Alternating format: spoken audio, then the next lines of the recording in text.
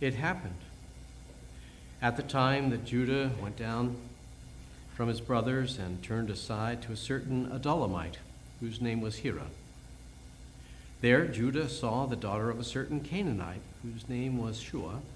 He took her and went into her, and she conceived and bore a son, and he called his name Er. She conceived again and bore a son, and she called his name Onan. Yet again she bore a son, and she called his name Shelah. Judah was in Shezib when she bore him. And Judah took a wife for Er, his firstborn, and her name was Tamar. But Er, Judah's firstborn, was wicked in the sight of the Lord, and the Lord put him to death. Then Judah said to Onan, "Go into your brother's wife and perform the duty of a brother-in-law to her, and raise up offspring for your brother." But Onan knew that the offspring would not be his, so whenever he went into his brother's wife, he would waste the semen on the ground, so as not to give offspring to his brother. And what he did was wicked in the sight of the Lord, and he put him to death also. Then Judah said to Tamar, his daughter-in-law, "Remain a widow in your father's house till Shelah, my son, grows up." For he feared that he would die like his brothers. So Tamar went and remained in her father's house. In the course of time, the wife of Judah, Shua's daughter, died. When Judah was comforted, he went up to Timnah to his sheep shearers, he and his friend Hira the Adullamite. And when Tamar was told, "Your father-in-law is going up to Timnah to shear the sheep," she took off her widow's garments and covered herself with a veil, wrapping herself up, and sat at the entrance to Enaim, which is on the road to Timnah. For she saw that Shelah was grown up, and she had not been given to him in marriage. When Judah saw her, he thought she was a prostitute, for she had covered her face. He turned to her at the roadside and said, "Come, let me come in to you," for he did not know that she was his daughter-in-law. She said, "What will you give me, and that you may come into me?" He answered, "I will send a young goat from the flock." And she said, "If you give me a pledge until you send it." He said, "What pledge shall I give you?" She replied, "Your signet and your cord and your staff that is in your hand." So he gave them to her and went into her, and she conceived by him. Then she arose and went away, and taking off her veil, she put on the garments of her widowhood. When Judah sent the young goat by his friend, the Adullamite, to take back the pledge from the woman's hand, he did not find her. And he asked the men of the place, "Where is the cult prostitute who was at Enaim at the roadside?" And they said, "No cult prostitute has been here." So he returned to Judah and said, "I've not found her." Also the men of the place said, "No cult prostitute has been here." And Judah replied, "Let her keep the things as her own, or we shall be laughed at. You see, I sent the young goat, and you did not find her." About 3 months later, Judah was told, "Tamar, your daughter-in-law, has been immoral. Moreover, she is pregnant by immorality." And Judah said, "Bring her out and let her be burned." As she was being brought out, she sent word to her father-in-law, "By the man to whom these belong, I am pregnant." And she said, "Please identify whose these are, the signet and the cord and the staff." Then Judah identified them and said, "She is more righteous than I, since I did not give her to my son Shelah." And he did not know her again. When the time of her labor came, there were twins in her womb. And when she was in labor, one put out a hand, and the midwife tied a scarlet thread to his hand, saying, "This one came out first." But as he drew back his hand, behold, his brother came out. And she said, "What a breach you have made for yourself." Therefore his name was called Perez. Afterward his brother came out with the scarlet thread on his hand, and his name was called Zerah. The word of the Lord.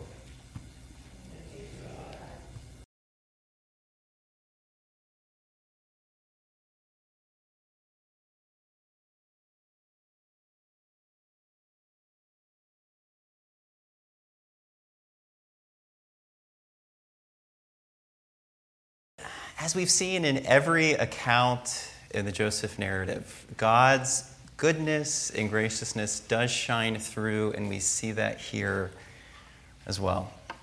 So before we turn to this text, let us come before the Lord in prayer. God our Father, we thank you for Scripture. We thank you, Lord, that it speaks truly, honestly, about what it's like to live in a fallen world.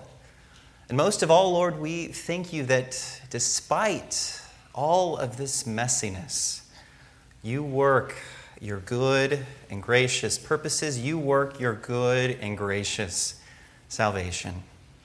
And toward that end, Lord, I do pray that all that follows would be faithful to your intention for this text, Lord, and that through it we would all come to know and to love and desire Christ in a deeper way. It's in his name that we pray. Amen.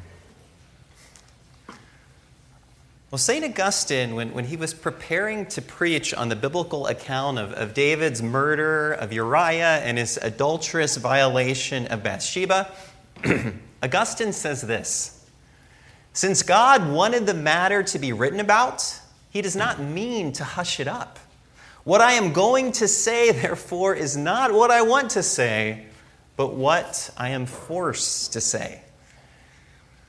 And when we approach today's passage, what else can we do but echo the words of Augustine? This is simply a text that we find in Scripture. This is a text that God has given to his church. And as we've repeated each week, the key passage for understanding the Joseph narrative is this, is Joseph's words to his brothers near the end of his life. "You meant evil against me, but God meant it for good." And we see this truth on full display in the present passage. We encounter much, much evil here, but we also find the great and the good graciousness of God. And so, let us work through this passage together. Let us examine the evil. We'll rejoice in the good. And in the end, we'll try to find out, why exactly does this suddenly pop up in the Joseph narrative? What is going on here? And if we look closely at the very beginning, we find that this passage actually begins with a kind of family betrayal. We read, "It happened at that time that Judah went down from his brothers." As commentator Leon Cass notes here, Judah leaves behind his brothers and his father. Cass writes, "Judah heads out entirely on his own, seeking a new life. Yet his act of independence is also an act of unbrotherliness. It is an act of indifference and abandonment." Cass even goes on to say, and rightly I think, that in a sense Judah commits a kind of fratricide, a kind of murder of his brothers. Remember, in the previous chapter, in a way, Judah stopped his brothers from killing Joseph, the other brother, by selling him instead. But here, in this act of abandonment, it's as if Judah deems his whole family as dead to him. And we can understand why he might do this in light of everything that's happened, both in the Joseph narrative and what we saw in the Jacob narrative as well. And so, in a sense, here, by leaving, Judah commits the very act he worked hard to avoid just a few verses earlier. He leaves his family. He settles to a new place. He takes a wife named Shua, and he has 3 sons with Shua, Onan, and Shelah. And when his oldest, comes of age, he marries a woman named Tamar, and because of some wickedness that the text doesn't reveal, the Lord puts to death. And Tamar, they didn't bear a child before dies, and this means by custom and by the civil law that will come to organize the civic life of Old Testament Israel, by these things, Onan, younger brother, is obligated to marry Tamar. And we should also note that this regulation that we find here is different, is distinct from the moral law that we find in the Old Testament. The moral law, which is summarized in the 10 Commandments, it is the moral law that is still binding on the Christian life. But we still do well to appreciate the principle of family responsibilities that we find in civil laws such as this, even if they are no longer binding.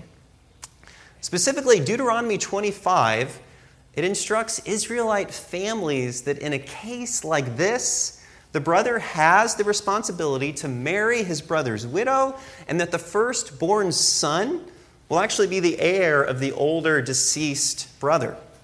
And this is so, quote, the family name in Israel will not be blotted out, that it will not be blotted out of Israel. And the rest of the children from there, though, will be heirs and descendants of the younger brothers. And so Onan marries Tamar, but he doesn't actually fulfill his duty. He engages in physical intimacy, but as Fred read for us, he does so in a way that prohibits pregnancy. And very likely, Onan did this in order to increase his own inheritance. If his older brother has no heir, then there would be less family for Onan to share that family inheritance with, especially the inheritance of the family estate. But there's also a problem here, if you think about this. Onan is also keeping heirs from himself. And what is it that's motivating his actions? There's a poem by Victor Hugo in which the characters of envy and greed, they're offered a choice to have whatever it is they want. But the only condition is that the other gets twice the amount of whatever the other one receives. And so how does envy answer when it's given this option? I want to be blind in one eye. And of course, the implication is that greed then would be blind in both eyes. And I believe Onan here is embodying this very same approach. He's thinking, I'll keep myself from an heir in order to keep my brother's line from inheritance. And it was often the case in cultures like this that the oldest brother actually got a double portion of the inheritance. And so perhaps Onan is thinking, I'd rather have nothing. I'd rather have nothing than to see my brother get twice as much as me. Because of this wickedness, Onan too is put to death by the Lord. And in all of this, no wrong at all is imputed to Tamar. It's not her, but the wickedness of and Onan that is to blame for their deaths. However, Judah seems to wrongly lay at least some of the fault upon Tamar. Judah knows that he is obligated to give his third and youngest son, Shelah, to Tamar in marriage. This is for her sake, for the sake of and also for the sake of Onan. And now for Shelah, the first 2 sons born to him will actually be the heirs of his older brothers. But Judah only pays lip service to this. He actually lies to Tamar. He tells her that when Shelah comes of age, then he will give Shelah to her in marriage. But he has actually no intention of doing this. He's afraid that somehow Shelah will die just like his older brothers did. Again, Judah believes that Tamar is at fault in some way. But we see that more than enough time passes for Shelah to come of age, and as that happened, 2 other things happen. Judah's wife, Shua, dies, and Tamar comes to realize that Judah actually has no intention to give her Shelah in marriage. And so Tamar takes shrewd and drastic actions. She disguises herself as a prostitute by taking off her widow's clothing and covering her face with a veil. She waits by the entrance to the city of Anaim to meet the traveling Judah. And just as Tamar plans, Judah comes to her and he propositions her. He offers Tamar a young goat for her services, which he pledges to her by giving her his signet ring, his cord, and his staff. And these are the very things that Judah uses to identify himself as Judah. For instance, if Judah makes an agreement, he uses the ring to stamp his approval and commitment to follow this agreement through. And so in theory, Tamar could use all of these things to enact any number of transactions, financial or otherwise, in Judah's name. This pledge alone shows us that Judah has traded sound judgment for immediate gratification. And notice another very surprising fact. Through all of this, through the most intense form of physical intimacy, Judah does not recognize his daughter-in-law. He sees her body, he instrumentalizes her, but he does not see her. She is simply a tool for his enjoyment. One serious look at Tamar's face would have revealed to him his daughter-in-law's identity. And as readers, in light of all this, we are meant to be angered at Judah's actions. He has separated himself from his brothers and his father and every other member of his family except Shelah. He has forsaken his obligation to raise up heirs for his deceased children. He's renounced his obligations as a child to Jacob. He's renounced his obligation as a brother to his siblings. He's renounced his obligations to Er and Onan as a father. And he's renounced his obligations as a father-in-law to Tamar. And now he reduces Tamar to an instrument. And Judah, through his unvirtuous and self-serving actions, he's placed Tamar within a very, very, very difficult circumstance. She feels that she has to take the shrewdest and most drastic actions in order to get what she is rightly due. The larger society here should have called Judah to account for his withholding Shelah from Tamar. In Deuteronomy 25, there's actually a regulation that allows a woman to publicly shame and separate herself from a family when she is not given the younger brother, like in this very situation. But as a Canaanite woman in a Canaanite culture, this seems not to have been an option for Tamar. So the culture then seems to turn a blind eye to Judah and his conduct. His friend Hirah even helps Judah carry out all of these indecencies. But a community should be a place which makes it easier to live ethical lives. The church in particular should be a community where love and service and commitment are celebrated and cherished. We're meant to come together as friends, helping each other to become better friends, to come together as parents, helping each other become better parents, helping each other become better spouses, helping each other become better worshipers of Christ Jesus. We come together as those who need one another, and we have an obligation to meet the needs of one another. This is how community is formed, and this is also how we grow and mature. However, despite all of this, in our hearts, we desire to be like Judah. We have a view of freedom that resonates perfectly with Judah. This man who has renounced all of the responsibilities placed upon him. He's renounced his father, his brothers, his first two sons, and Tamar.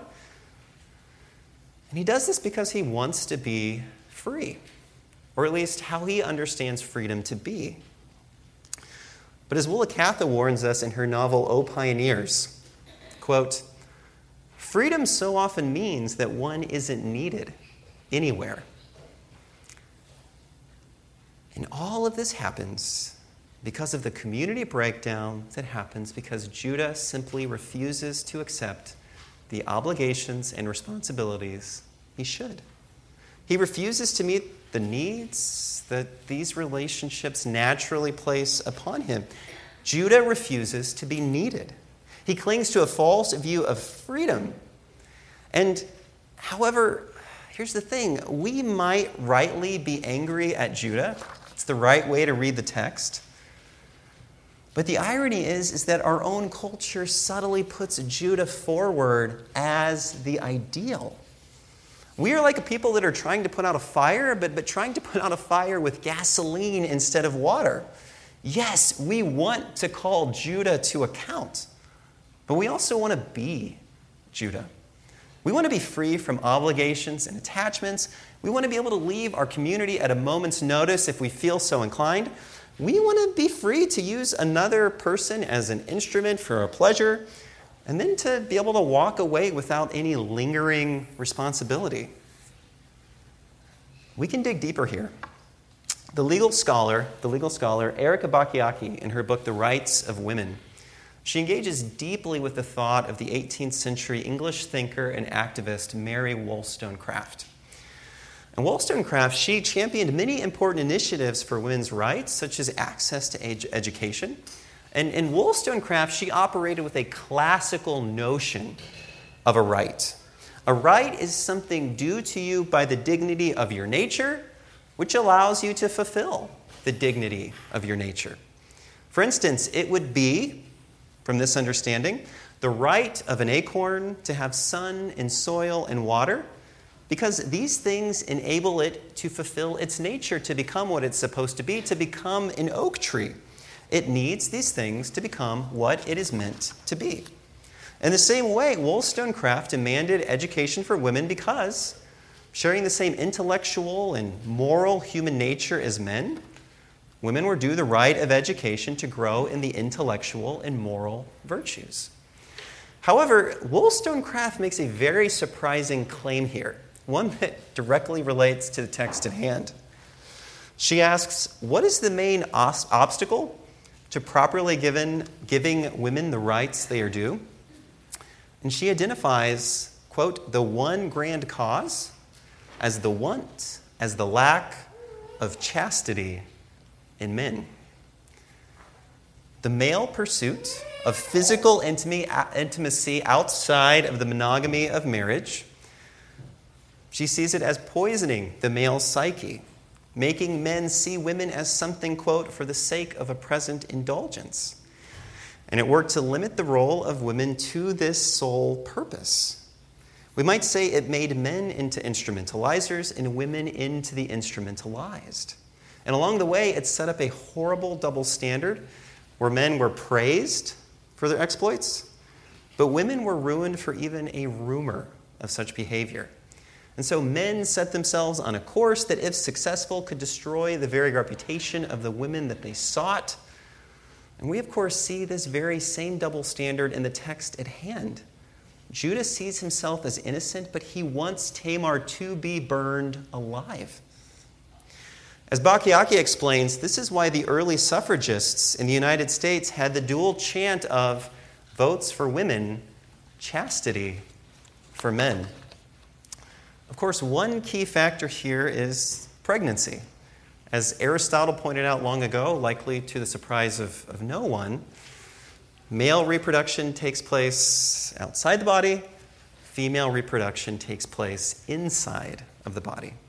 And what this means is that, sadly, a man can partake of as much physical intimacy as he wants, and he can leave all of his female partners to bear the full weight of responsibility that pregnancy brings. But in our modern world, both men and women can now engage in physical intimacy without the consequences and the gifts of motherhood and fatherhood. This possibility, as Bachiochi points out, has opened up another option for society. Rather than working to foster the virtues of fidelity and commitment and sacrifice in both men and women, instead, we can now, all of us, embrace the male vices that Wollstonecraft aimed to combat. Bacchiacchi shows us that what we have done is make the unvirtuous male, the male who instrumentalizes others for his own pleasure and who refuses the responsibilities of relationships, we have made this unvirtuous male the new ideal. This is what both men and women are now to aspire to. We might say that we've turned Wollstonecraft on her head. Rather than working to create a culture that protects Tamar, we instead have worked to normalize Judah, even to set Judah up as the ideal. Here is a person free from obligations, untethered from responsibilities, and able to do what he wants, when he wants. He's a person able to engage in physical intimacy whenever and however he desires. When we read this text, we are rightly angered at Judah. But please do realize that in our culture and in our hearts, we so often set up Judah as the ideal. And friends, this ideal continues to subjugate Tamar to Judah, even in modern society. As writers point out, this ideal caters more to the general desires of men and not women. As columnist, writer, and campaigner against male on female violence, Louise Perry writes, and she doesn't write this from a Christian perspective, and I've altered this quote a little bit in light of our context. Perry writes this: "We know that men, on average, prefer to have more physical intimacy with a larger number of partners, that physical intimacy buyers are almost exclusively male, that men watch a lot more explicit media than women do, and that the vast majority of women, if given the option, prefer a committed relationship to casual physical intimacy." We rightly lament the fact that Tamar must act within the desires and the designs of Judah. But modern ideals of physical intimacy continue to work for the benefit of Judah at the expense of Tamar. This is what happens when our ideal for both men and women become Judah, the unvirtuous male. And please hear me. I'm not coming down on men. Far from it. Bacchiacchi's work is actually a clarion call for men to take upon themselves the responsibilities and virtues that the flourishing of their communities demand. Virtues, friendships, fatherhood, motherhood, all of these are wonderful things that should uniquely flourish in the church community. And on that note, men, please consider joining the study group on intentional fatherhood. By maturing as fathers, we help to create a community where everyone can flourish better. And of course, this is true for friends and mothers and children as well. As a community, we all need the maturing of one another. Even more, we need the needs of one another in order to become what God intends us to be. And please note, we have all, both men and women, failed in these areas. None of us is wholly innocent from these instrumentalizing gazes and these instrumentalizing actions. And as we'll see later on, this text reaches its culmination in repentance and forgiveness for wrongs such as this. And so with the truth of forgiveness in mind, let us also look at another way we instrumentalize one another, through commodification. Judah commodified Tamar by valuing her body at a cost of one goat. And we continue to do this even in the very same way as Judah does. For example, literature professor Alan Noble, he points out that we are more and more often met with arguments for the legalization of prostitution. The arguments often focus on measurable harm, or things that we can count and quantify. For instance, as one argument goes, if we legalize and regulate it, then we can lower the number of disease cases. We make the decision based on things that we can count. We can count the number of infections. But as Noble writes, quote, "We can't measure the loss in human dignity that occurs when a person sells their body. We can't even agree that human dignity is a thing or that prostitution is an affront to it. The matter of dignity doesn't even enter into the conversation. Dignity, unlike goats and unlike disease cases, cannot be quantified. And policy, we assume, requires numbers. If we can reduce the number of disease cases, then this is a very good reason, we think, for legalizing the selling of bodies. This is true even when all of us know that this is often, very likely always, by way of coercion or at least some form of coercion. One important thing that the Me Too movement taught all of us is that consent is a weak, slippery, unenforceable, and easily manipulated concept. Consent is crucial, but mere consent does not an ethic make. Among other things, it cannot guard against the various forms of coercion that we encounter in a range of social dynamics. And how much more is this true for women who daily find themselves in the very position that Tamar is in right here in this passage? We can go further still. There's another way that we embody Judah. Remember that Judah readily gives up his signet ring and his staff for physical gratification. In a sense, he readily gives over his identity. He readily gives over who he is for the idol of sexuality. And friends, even the church can be in danger of this. In a culture obsessed with sexuality, the church has often followed suit. Marriage is a good thing, a very good thing. But it's not the greatest thing. God alone is the greatest thing. And yet the church has often marginalized the unmarried. It has at times made them feel like less than the married congregants in their midst. And I too apologize for any way that I have done this. And so we should not at all be surprised that persons often leave the church in pursuit of relationships that fall outside of God's prescribed framework for marriage.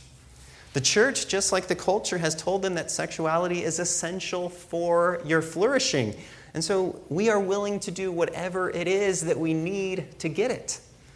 This might involve leaving the church. In dishonoring singleness, we are not only dishonoring some of the greatest Christians in church history, we're also dishonoring Paul and Christ Jesus himself. The church is called to deeply respect and honor both singleness and marriage. In the married mode of life, we experience the life of Eden, of man and woman joined together and commanded to be fruitful. And in the single mode of life, we taste the life of the resurrection itself, where we are no longer given in marriage, but feast with Christ Jesus at the wedding supper of the Lamb.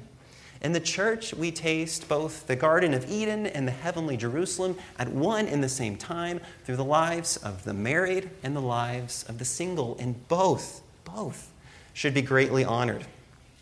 Another point. But why is the Christian doctrine of marriage so important? Well, think about this text. Our tendency to look upon others as Judah does to Tamar, without recognizing her, without truly seeing her, this is why the Christian conviction of keeping physical intimacy within marriage is so important. So serious is God that we should never instrumentalize another person, never reduce them to a function of their body. But such physical intimacy can only be practiced within the context of a man and a woman committing themselves wholly to one another. This is not prudish. This is protective. This is not repressive. This is realistic. This keeps us from seeing and treating others as instruments, as tools for fulfilling our own needs and pleasures. And with all of these truths in mind, let us now look more closely at the actions of Tamar. Initially, Judah is outraged and he seeks to enforce this unjust double standard. He wants Hagar to be burned alive, while he himself remains innocent and unscathed. But when the whole situation is revealed to him, he says, "She is more righteous than I, since I did not give her to my son Shelah." And John Calvin, on this verse, he makes an important point. Calvin explains that, strictly speaking, Judah does not call Tamar's conduct righteous. Instead, he calls Tamar more righteous than himself. Neither have done rightly, but Judah here has done much worse. Judah has forced Tamar into a situation where she feels like she must take drastic actions. Again, Deuteronomy 25 offers recourse to a woman in just this position, but probably this wasn't an option for Hagar or for Tamar, given her Canaanite culture. But here's the key question. Is the only option open to Tamar this one of taking everything into her own hands like this? Consider an aspect of the account that we might initially find offensive. Because of their evil conduct, the Lord, in some way that's not revealed, puts to death her previous husbands, and Onan. The Lord has already saved Tamar from 2 wicked men. The Lord has already acted miraculously to save her from the evil of others. By custom and by law, she deserves Shelah as her husband. However, she is willing to violate ethics to get what is her due. We should lament for Tamar, and we should be very angry at the situation that Judah has placed her in. It's unjust. However, God has acted miraculously already to preserve and to protect the life of Tamar, and he can most certainly do so again. But friends, this is the very hardest thing in the world to do. To wait on the Lord when you know that what you are asking for is your rightful due. For instance, what would you be willing to do if your employer didn't give you the pay that you were promised? What would you be willing to do if someone falsely attacked your reputation? What would you be willing to do if the coach unfairly cut your kid from the team, even though you know he or she deserves a spot on that team? What would you do if you were denied tenure, if you've clearly met all of the qualifications, even exceeded the qualifications for it? What would you do if you were falsely accused and the accuser knew it? What actions would we be willing to take to get what is justly owed us? Would we be willing to lie, to go behind someone's back, to do anything and everything to get that person fired?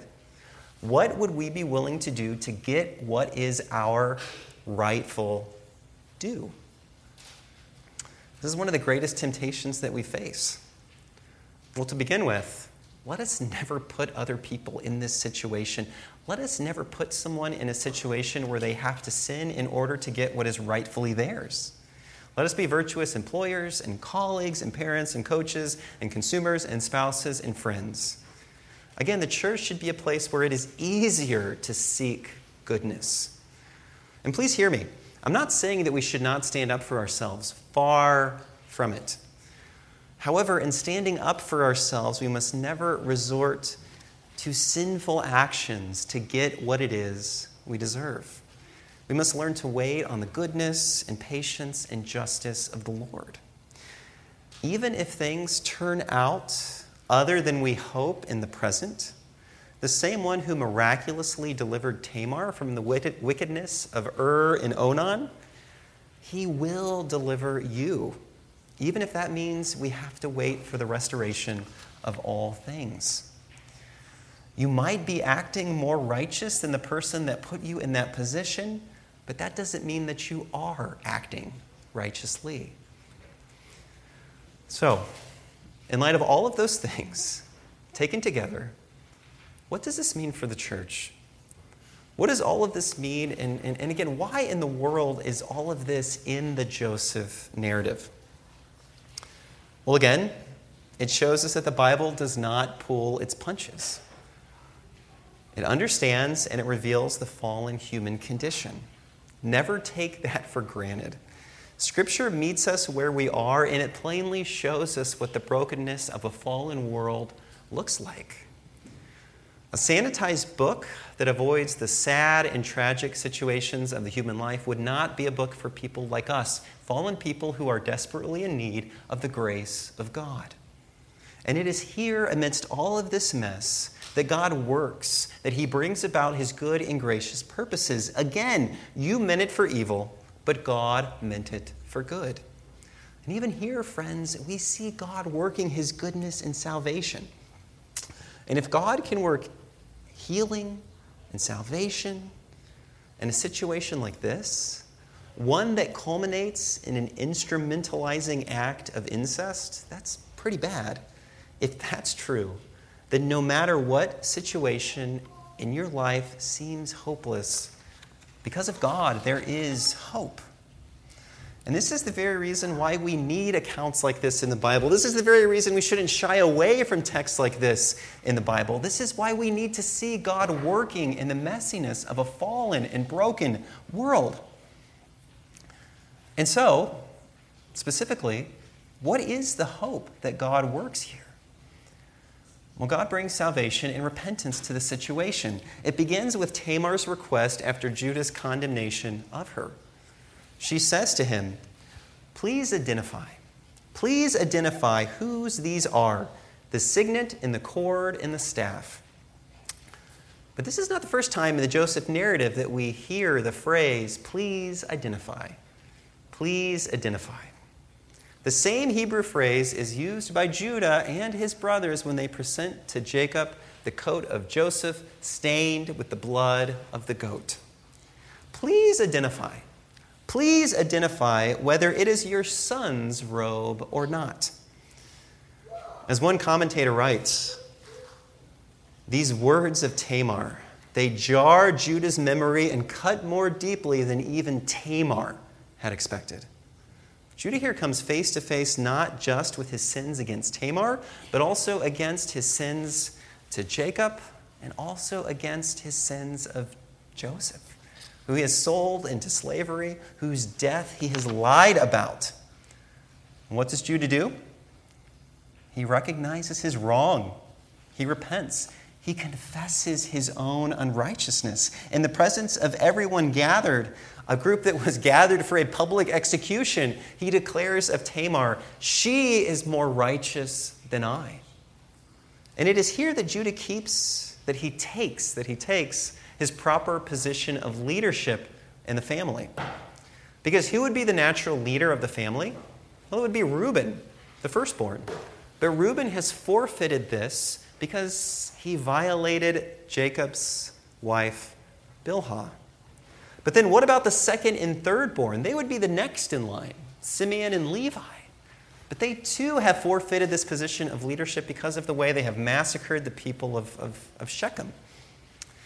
And we might object rightly that Judah too has done many bad things that are on display in this passage. And absolutely, Judah has done many, many bad things. But unlike his older brother, Judah repents. For instance, when Jacob confronts Simeon and Levi about massacring the city of Shechem, they respond in a way that defends and justifies their actions. But not Judah. He accepts what he has done. He acknowledges his lack of righteousness.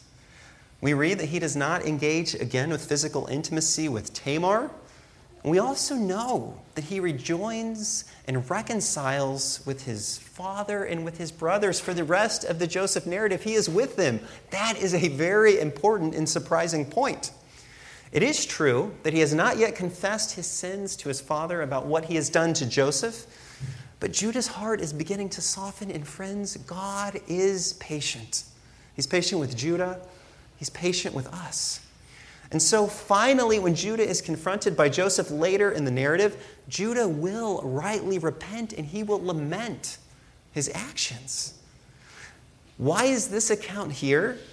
Well, this is the preparation of Judah to rightly lead his brothers when they encounter Joseph.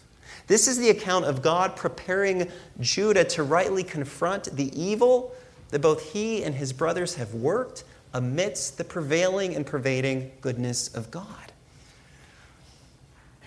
And the last thing, this being the most important, one of the twins born to Tamar, Perez, will carry on the messianic line. It is through Perez and his descendants that Christ Jesus will be born, and it is through Christ that God works his great and gracious salvation. And it is this messianic line that will be preserved by way of Joseph's actions when he's able to provide food amidst a very terrible famine. However, in Christ's salvation, we see a great contrast to the present passage. Remember that Judah withholds his son Shelah for fear of his son's death. However, God the Father does exactly the opposite with his Son, Jesus Christ. God gives us his Son, Jesus Christ, to the bride that is the church, and God does so precisely because this Son must die for his bride, the church. And in this case, it is us, the bride, who must look over and say to the groom, "He is more righteous than I." In fact, he alone is righteous. And this son, too, like and Onan, is a son that God puts to death. But not for his own wickedness, but for our wickedness. On the cross, Christ takes upon himself the death that merited, that Onan merited, that each of us has merited for rejecting and instrumentalizing God and neighbor. But not long after Christ's death, not long does the church cease mourning as a widow. Because 3 days after that, Christ is raised from the dead. This is the Savior who will be born of Judah and Tamar. This is the Son who dies for our wickedness. This is the Son who is not withheld for the fear of death, but given for death. This is the Son who does not cover us with a veil to hide our faces, but the Son who covers us with his own righteousness. And so let us, like Judah, let us repent. Let us turn to Christ and put our faith in him.